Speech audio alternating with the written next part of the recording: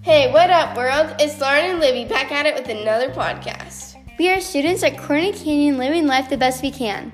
In the best podcast ever, we'll be giving you secret info about us and our lives.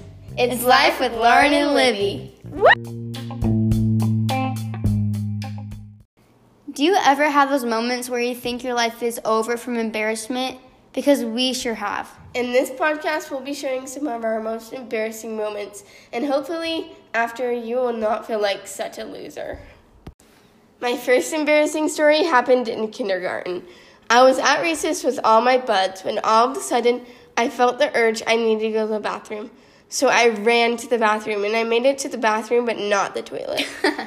I was debating if I wanted to tell the teacher or if I wanted to hide in the bathroom forever.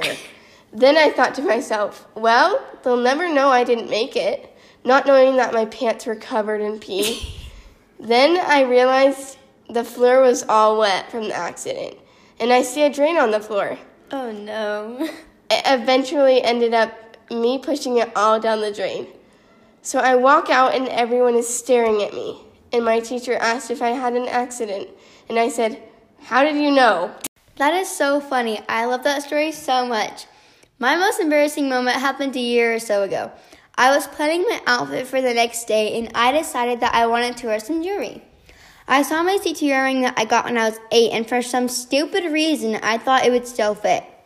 Well, it didn't. The ring got stuck on my finger, and I tried everything to get it off, but it would not budge. I eventually had to go ask my dad for help. He called over our neighbor to come help him get my CT earring off of my finger. He and my neighbor thought that the only way to get it off was to cut the ring. So they got out a super scary knife and cut my ring off.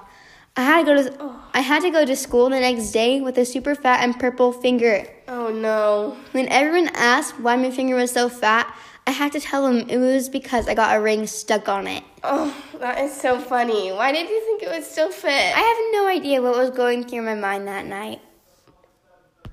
Those are our most embarrassing stories. We hope you got a good laugh out of them because we sure did. One thing you guys could learn from our stupid mistakes is that everyone has embarrassing moments.